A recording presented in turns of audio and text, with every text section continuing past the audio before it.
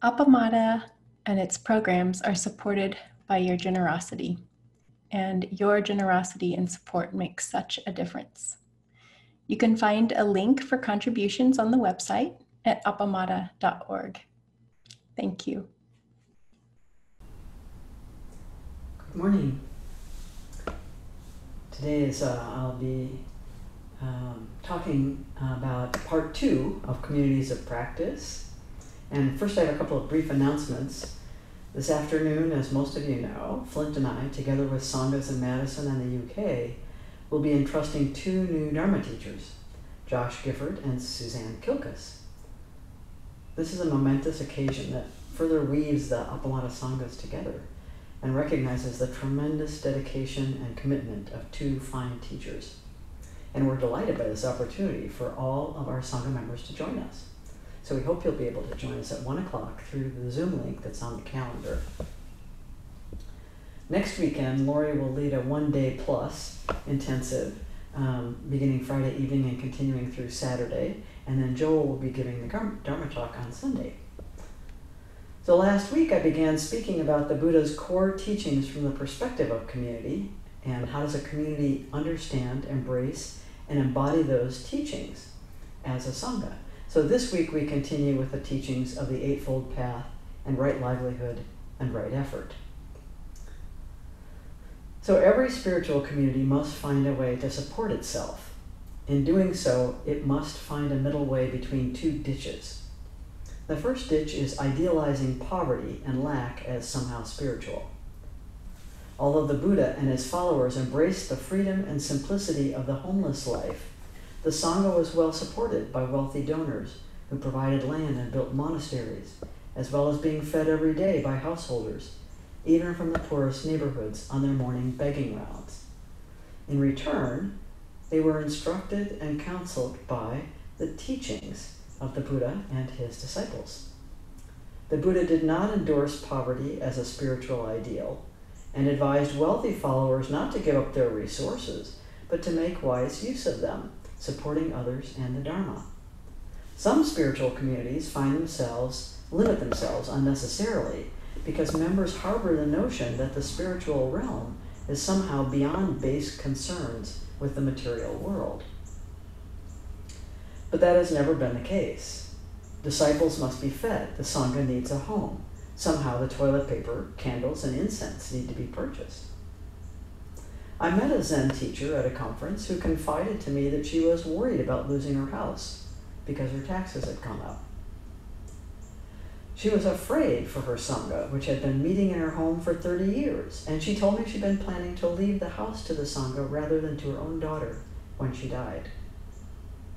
Why don't you increase the rent paid by the Sangha to cover the tax increase? I asked. Oh, she told me, shocked. The Sangha doesn't pay rent. I knew her intentions were good. She wanted to make this offering out of generosity and care, but I saw what that meant. You're infantilizing them. This is unhealthy for the Sangha, I blurted out. It's so important for a Sangha to grow into a mature understanding of what it takes to support itself, and a willingness to take responsibility for it. This provides an opportunity for members to practice the heart-opening paramita of generosity, and to feel they belong and have a meaningful contribution to make in support of the whole, whether in time, effort, or financial support. This deepens the bonds of mutual trust and care. Sanghas evolve, like humans, from helpless dependency in infancy through stages of growing independence to a mature responsibility for not only supporting themselves, but providing for others through, for example, family programs, prison dharma, hospice work, literacy teaching, helping the homeless. Resources are needed not only for operating expenses, but also to support future growth and sustainability and our mission in the world. Sanghas must not fall into the ditch of embracing poverty as either a spiritual ideal or an inescapable reality. The second ditch is the ditch of excess. This is generally not a ditch Zen communities are prone to. It is more the province of gurus and televangelists. The aversion to it often leads sanghas to fall into the opposite ditch. But when a spiritual community is fortunate in its donors, or begins to experience the comfort and ease of abundance, it is easy to grow complacent and lose spiritual vigor and clarity. So one sangha was supported by 2 wealthy donors who provided a huge house and other property, and all of the sangha's operating expenses. As a result, sangha members became dependent on these resources and did not develop a sense of financial awareness or responsibility for the sangha. As the donors grew older, one moved away and the other gradually provided less support. The sangha struggled then to support itself and the property because its members had not learned to take responsibility for the community. Large donors are a blessing in ensuring the sustainability of the sangha and providing for needed expansion and development. But their support should not displace the fundamental responsibility every sangha member shares for the welfare of the whole sangha. And great care must be taken to ensure that donors do not use their resources as a way to control the teachers or the sangha. Teachers in particular should be mindful and guard against favoritism with donors, or judgments or expectations about sangha members based on contributions. So what are some methods used by spiritual communities for their support, their livelihood? First, as we find ourselves in a capitalist ecosystem, one approach is to align with that model, offering goods or services for a price. Certainly this is a familiar model for most of our sangha members. That may mean producing or trading in goods, meditation cushions, statues, incense, altar supplies, home decor, and even jewelry and art. The exchange model is well understood even by those new to or even outside of the community. So is the concept of pay to play that underlies membership in spiritual communities through pledges or levels of monthly contributions, intensives, classes, workshops, talks, and even practice discussions with a teacher generally have costs, either fixed or suggested under such an approach. 2. Fundraising campaigns are another way sanghas, especially larger ones, raise money for support or for special needs, such as a larger space, construction, a new heating system, and so on. This is a common strategy for nonprofits. Major contributions from large-scale donors are sometimes the main funding model for some sanghas, as noted above. And many sanghas combine both of these approaches in their livelihood. There are many varieties of fundraising campaigns, from planned giving to capital campaigns to Zen-a-thons, such as San Francisco Zen Center hosts. Maintaining large facilities like San Francisco Zen Center requires a great deal of operating, program, and maintenance capital, so they have a variety of approaches to support. Organizations also raise funds through grant applications for foundations and civic organizations, but these are generally not that helpful for ongoing operating expenses. They generally are attached to particular programs or initiatives. The third model is the generosity model. In this approach, space, time, and teachings are freely offered from a sense of abundance, not acquisition. As our practice is about liberation, our community is about providing opportunities for practice, spiritual friendship, and wise guidance on the spiritual path.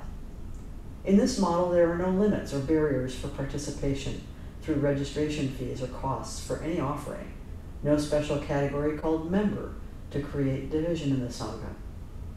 As we aspire to a sangha as diverse as the larger community, access to the Dharma is freely offered, and people's participation is by voluntary affiliation.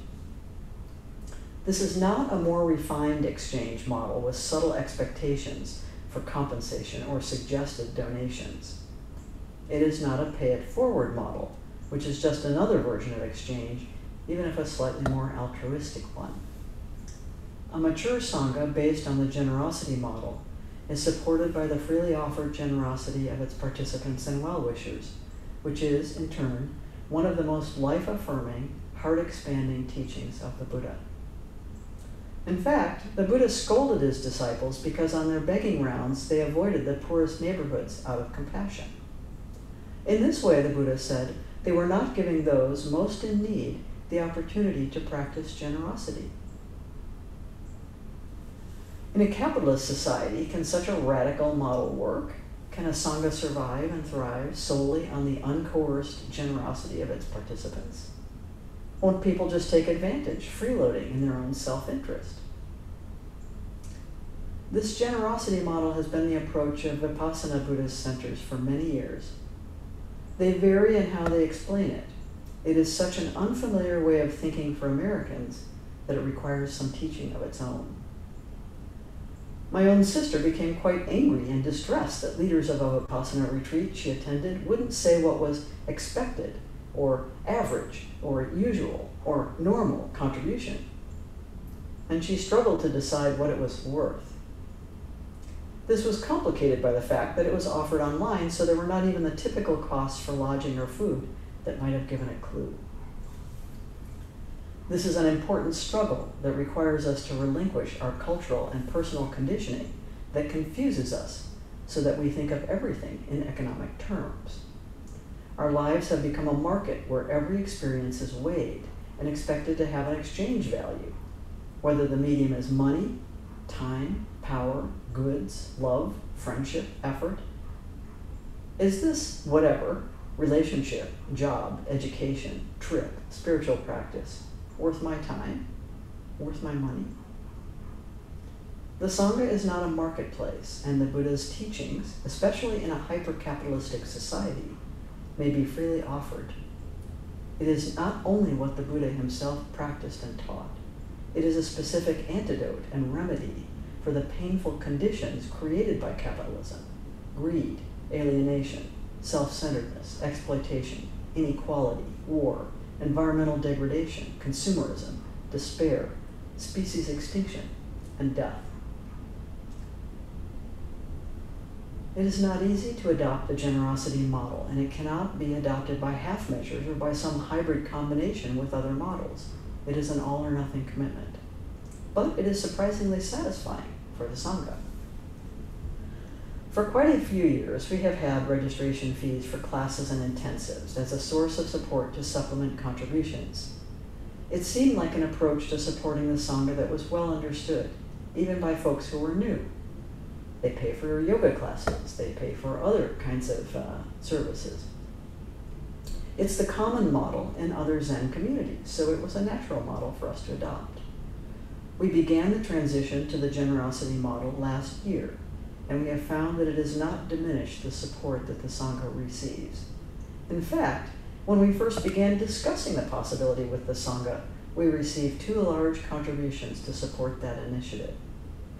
More importantly, we removed a financial barrier to participation, and this in turn has naturally fostered greater diversity.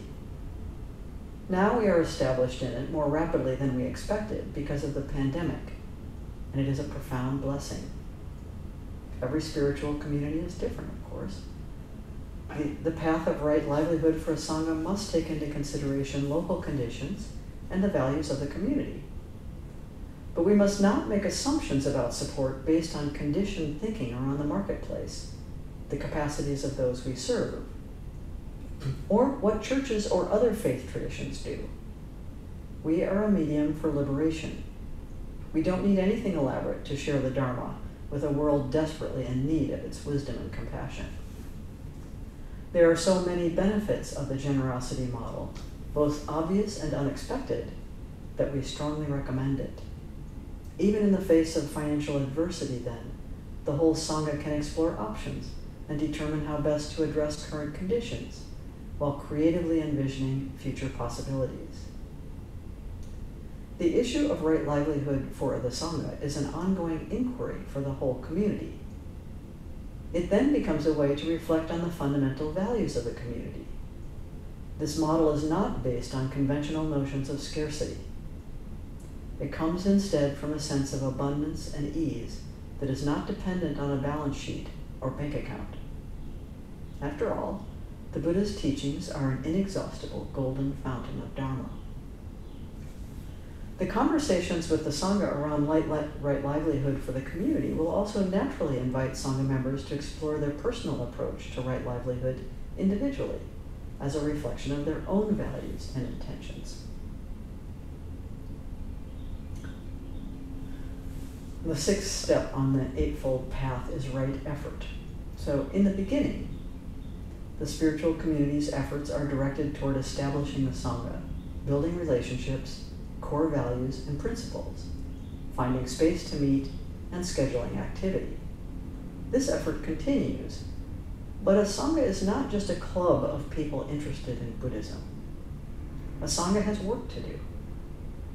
Right effort from the ecological perspective means that a Sangha is collectively working, both internally and externally, to counter the forces of greed, hostility, and delusion, relieve suffering, and liberate beings. Right effort is wholehearted, without strain and striving or attachment to outcomes. That effort is ongoing in thought, as the Sangha reflects together wisely, speech, as the Sangha discusses together, and action, as the Sangha comes into being through shared activity. In all three ways, we exercise mindful, energetic care. In meetings, for example, we begin with a brief period of silence, a time to transition mindfully from other activities to the meeting and our shared purpose. One model we have found very helpful is called Conversation Cafe. It is a way of managing group discussion and decision-making that ensures all voices are heard and fairly allocates meeting time. The way it works is by dividing the group into subgroups of 6 to 8 participants. The topic of the discussion may be decided in advance, or it may be generated at the beginning of the meeting based on the concerns of participants. For example, at potlucks, we will ask each participant to list 3 topics of particular concern to them. We then list all of these topics on a large piece of chart paper so everyone can see them, and begin 3 rounds of voting. In the first round, participants can vote for as many topics as they like. In the second round, they have 2 votes, and in the final round, they have 1 vote. So they choose the topic of most interest to them. This generally results in a single topic choice that is well supported by everyone who's there. In any event, the topic decided is explained or defined until everyone is clear about it. The timing of Conversation Cafe can be adapted to the time available. Someone needs to act as the timekeeper. So here's a typical schedule.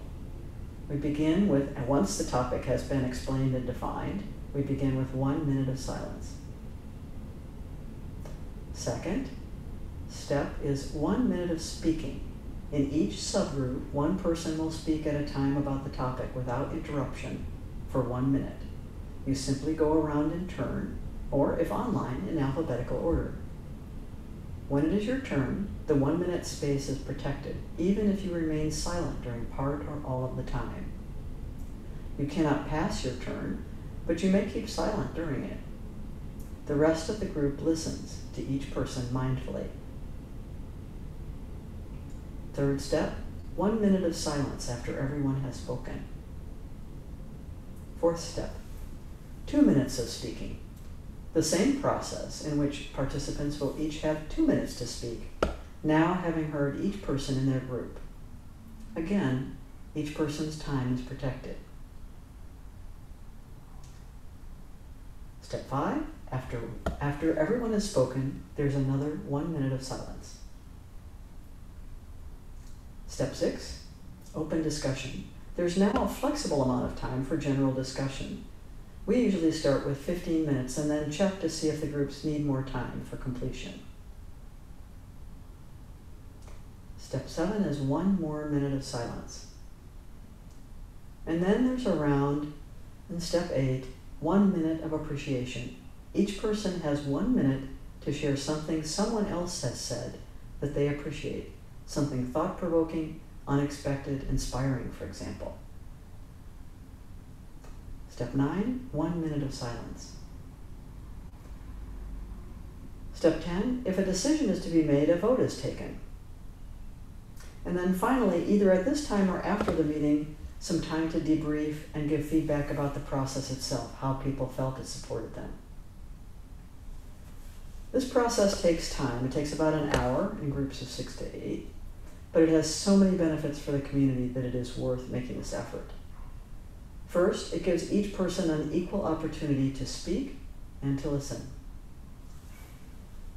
It establishes fairness in discussion and corrects for unconscious bias or communication styles that are either withholding or kind of overbearing. It reduces power differentials and dissolves common power dynamics in communication. For example, interruption or people talking over one another. It invites fresh perspectives and ideas, oftentimes from people we haven't heard much from. It trains the community in mindful listening. It fosters deeper understanding, respect, and appreciation for each other. It cultivates healthy norms for discussion and decision-making in the Sangha.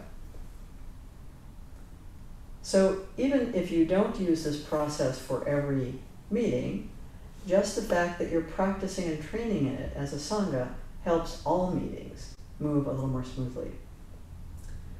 So right effort requires an ongoing mindful inquiry about how the Sangha collects and directs itself in the service of our shared intention to be a beneficial influence in the world. We have a responsibility to represent and enact the Dharma. When we are able to demonstrate the possibility for living with community in mutual care, trust, healthy relating, wisdom, and compassion, we bring light into the world. It is not only Sangha members who benefit from our efforts, the whole world is illuminated by such a community. Right effort skillfully weaves the social fabric of a community that is resilient, alive, ethical, purposeful, and trustworthy. The heart of all collective effort in the Sangha is our vow to live and be lived for the benefit of all beings. Together, the moral force of such a collective commitment cannot be overstated. It is beyond comprehension, boundless throughout space and time, even when the Sangha itself is quite small. Whole universes unfurl themselves through our efforts in forging the spiritual community. Do not imagine for a moment that because the world is vast, troubled, and racked with greed, hostility, and ignorance, that our efforts are meager and futile. Through spiritual community, we feed a hunger most people are not even aware they are suffering from, and an existential longing for connection and care. We teach and foster new ways of relating, working together, and communicating. These efforts of a Sangha are continuously planting seeds of liberation. Without attachment to outcomes, we can be free to shape our collective efforts to address the circumstances of our unique time and place, and the immediate causes and conditions creating suffering, not only in individuals, but through larger systems and ecosystems. As Sanghas, we must engage in collective right effort. We cannot be content just to sit together in stillness and silence, as if visiting a spa. We have a presence, a voice, and a vow. Each morning we avow our collective karma, take refuge together in Buddha, Dharma, and Sangha, and vow to embody together Buddha's way. Alone, the Bodhisattva vows to liberate all beings seem insurmountable.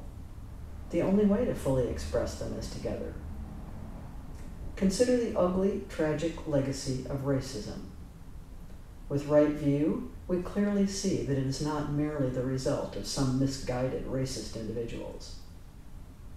We bear, all of us, the burden of collective karma, the suffering created by whole systems of oppression, schools, churches, work, legal systems, as well as the more subtle and sinister systems of privilege, power, bias, and exclusion. This collective karma, when fully comprehended, is shocking, and the burden of it crushes the whole society.